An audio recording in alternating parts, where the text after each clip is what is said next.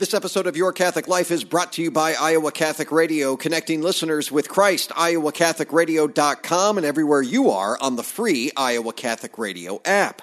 Also, August 31st to September 9th, yes indeed, my next Great Saints pilgrimage to Rome and Assisi, along with my friend Father Scott Bullock. Go to pilgrimagetorome.com and see what others have said. It's filling quickly. pilgrimagetorome.com.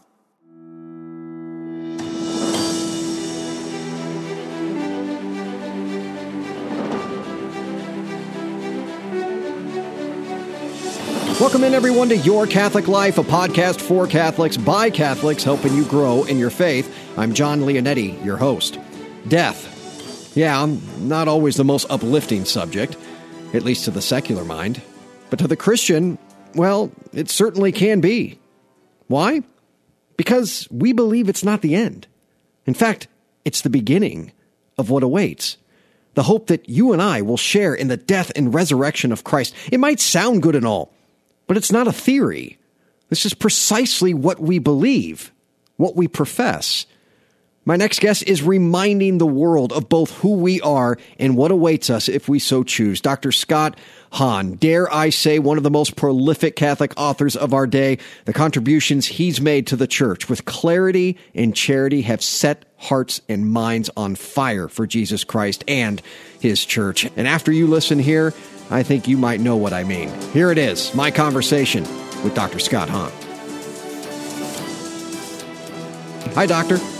Hey, John, how are you doing? I'm doing great. Love the title here, man. Hope to die. To the secular mind, it seems like sort of like a paradox, but not to the Christian mind, Doctor.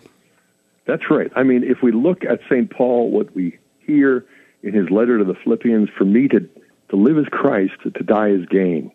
And I think when the world hears that, they're like, what is that all about? To die is losing, not gaining. But I think that's the difference that our Lord Jesus makes, and especially as we appreciate this in Easter time, because everybody up until Jesus, when they died, they lost their life, whereas Jesus turned death into prayer. Death became not the loss of life, but the gift of life. And we have that in the Eucharist. But when we when we receive Holy Communion, we basically experience what Christ promised, and that is, he who eats my flesh and drinks my blood, I will raise him up at the last day. This is how we come to share in Jesus' resurrection, because what we share, what we receive in Holy Communion, is the resurrected body of Christ. The Eucharist is the sacrament of the resurrection, because the real presence of Christ's body, it's the same body that was in the upper room on Thursday, and on the cross on Friday, and in the tomb on Saturday. But what we receive is what came about as a result of Easter Sunday. So it is the resurrection, it is the ascension. The body of Christ is in heaven, it is glorified. That's what we receive, and that's what the Holy Spirit makes not only communicable and edible to us, but what will transfigure us from this life to the next. There's just no better way to begin a book than to talk about zombies, Doctor, and you did not disappoint. Well, my daughter taught me well more than 15 years ago. I wasn't even aware of the zombie cultural craze, but she was, and I became aware of the fact that, boy, there's both a fascination and a dread of death. What's beyond this life? Well, we don't know. And so we try to imagine different scenarios, and that's a kind of worst-case scenario. But what our Lord has in store for us is beyond our wildest dreams. You share an interesting story right at the beginning also of the book, and it was the first time you preached a funeral, which just so happened to be your grandmother's funeral in 1982. And afterwards, you were talking about the resurrection of the body, and someone very close to you came up to you and said, you don't really believe that, almost kind of casting doubt or skepticism. And it happened to be your mother. You realize, though, this wasn't just with her. This was kind of wider range. That's right. I mean, here I was as a newly ordained Presbyterian pastor preaching my first funeral, and the funeral homily was based on John 11:25, I am the resurrection and the life. And my mom really loved the sermon. She said so, but she paused and she said, do you really believe that we're going to get these bodies back in a resurrected form? And I'm like, well, hello. I mean, yeah, that's in the creed. And she's like, I'm not sure I want my body back. Well, it's not going to be the aging body that we're weighed down by. It is going to be different. She's like, seriously, and we talked about it a fair bit over the next few years, and in becoming a Catholic, I had even more to share with her about the nature of the mystery of the body we get back. Christ said, I make all things new. He doesn't say, I make new things. And so we're not going to get a new body, but we are going to get our bodies, and they're going to be transformed, transfigured, so that they're going to resemble Jesus' glorified body. And once you begin to take it all in, you can see why St. Augustine said, of all 12 articles of the Creed, this is the one that basically receives more opposition and runs into more incomprehension because people aren't really sure whether they want to be getting their bodies back, much less this body. And so I address that in order to kind of intensify but also clarify the nature of the hope that we have as Christians, and especially as Catholics who receive in the Holy Eucharist nothing less than the pledge of our own resurrection. You say that that even in death, our bodies point to the mystery of salvation. How does that happen? Well, on the one hand, in creation, God made our bodies good. They're not just disposable wrappers or temporary cartons that are emptied of their contents. The body is good. It's a sacrament of the soul, a visible sign of an invisible reality. You can't see me as a person, but you see me in my body, and that's how we communicate. That's how we enjoy communion. Well, if that was true in creation, it's not less but even more true in salvation. So you have a body, and ultimately what you're going to get back is a participation in Christ's own resurrected body, and that is the real meaning of our bodies, because we're going to enter into a communion of saints in glory that will make the most fun, most fulfilling family reunion we had ever experienced on earth or any vacation seem like sheer misery in comparison. And this is what our bodies are for. St. John Damascene said, I don't worship matter like the pagans, but I worship the God who made matter, who assumed a material body and uses that matter to bring us to himself in glory. And so you can see how the Creator and the Redeemer are one and the same, and the body he gave us is the body he is going to redeem. Should there be a healthy fear of death? Yes, indeed. It's natural.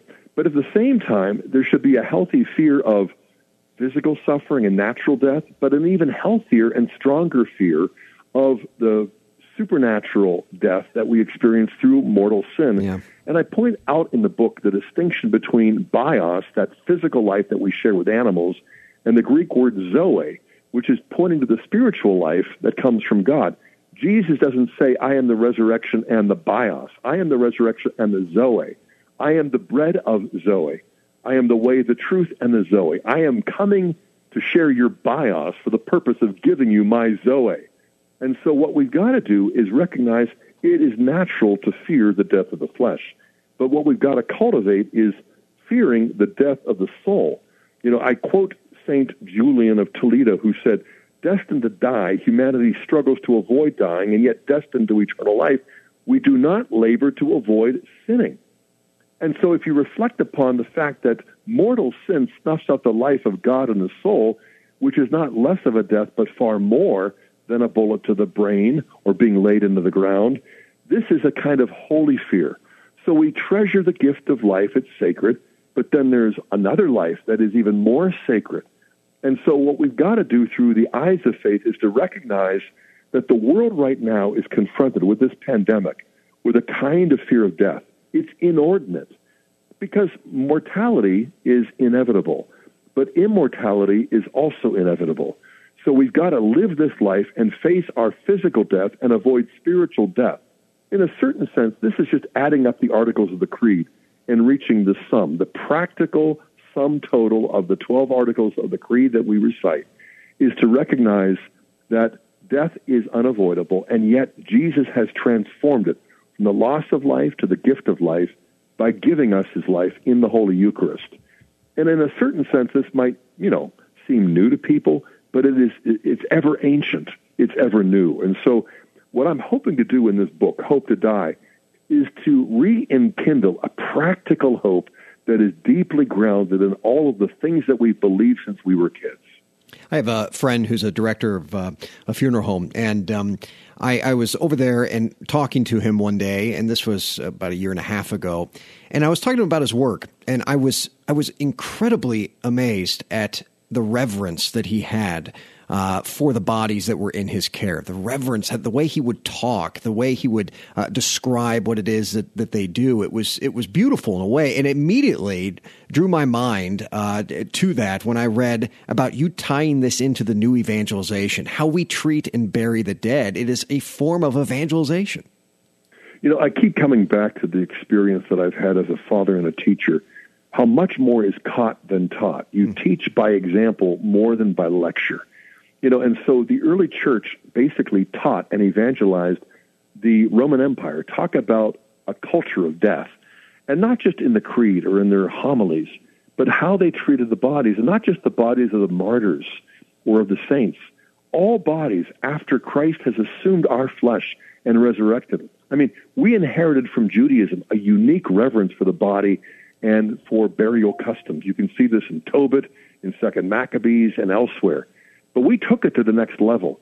And you can see this in the first 3 or 4 centuries, and you can see what an effect it had, because in 4 or 5 centuries, the entire Roman Empire got rid of cremation and began to adopt inhumation, that is, the sacred burial practices of the Christians, because this faith gave us a whole new understanding that, again, goes beyond propositional doctrine.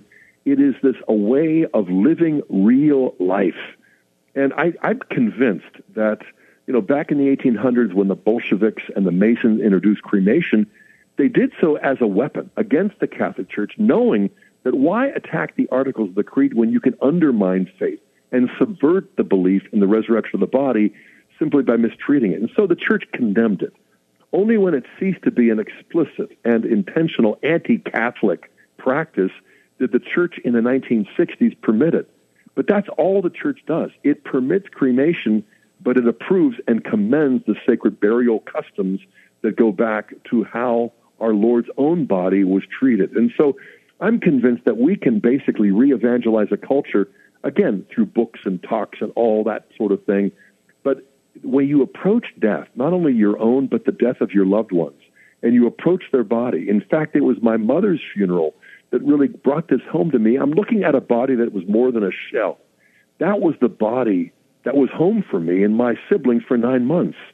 And that was no more than a temporary way station. It was a sacred reminder to me, again, of how it's not just Jesus' body, it's our bodies, and it's the communion of the saints, but ultimately that is only going to be perfected when we get our bodies back. And they're going to be greater than we can imagine. The lowest saint, who's the weakest in heaven, will be more agile and strong than the greatest Olympic athlete in human history. And that's not spicy hot exaggeration. I mean, that is the plain and simple fact of our faith. I don't want to put you on the spot here, but I have to think there's a connection between Our Lady's Ascension and kind of what you're getting at here in some way, shape, or form. That's right. I mean, the fact is, when I get to heaven and you do, Lord willing, we're going to get bodies back as men. But when she was assumed into heaven, she was assumed body and soul. It isn't like, well, that's the inferior sex, and so she'll be resuited with a higher body. No, what God made was good, and what God redeemed is even better. And so in a certain sense, Our Lady, the new Eve, was assumed by her son, the new Adam, to bring about a new creation. And so this is the acorn, the seed that is planted that will become, in a sense, greater than any oak tree we've ever seen. But her body as woman, in Revelation 12 especially, but also in the early church's hymns as well as the homilies, this is something that they're celebrating. They're not debating it.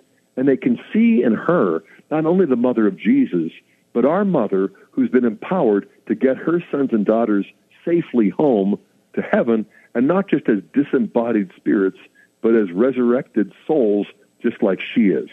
You got quite the repertoire here of endorsements and people that I certainly trust. And, if it's not enough to put your name on it, Dr. Scott Hahn, the book, Hope to Die, friends, you can get it by going to stpaulcenter.com. Doctor, I cannot thank you enough for your time today. Oh, John, you're most welcome. But thank you for the invitation. I've really enjoyed our conversation. Keep up the great work. Dr. Scott Hahn, everyone. So there you have it, friends. That was awesome. Sincerely awesome. And one of those that I hope you listen to a few more times. Yes, for some, thinking about death is morbid and hopeless. But again, to the Christian, there's so much more to it. Get this book, Big thanks to Dr. Scott Hahn, my guest today. Friends, make sure to share this and other episodes of Your Catholic Life on Facebook and Twitter, inviting your friends to take part in the show. Visit our website at yourcatholiclifepodcast.com as well. Thanks for tuning in today. I'm John Leonetti, signing off here on Your Catholic Life. Remember, the only way to happiness is by holiness. Be confident in Christ's mercy and his love today.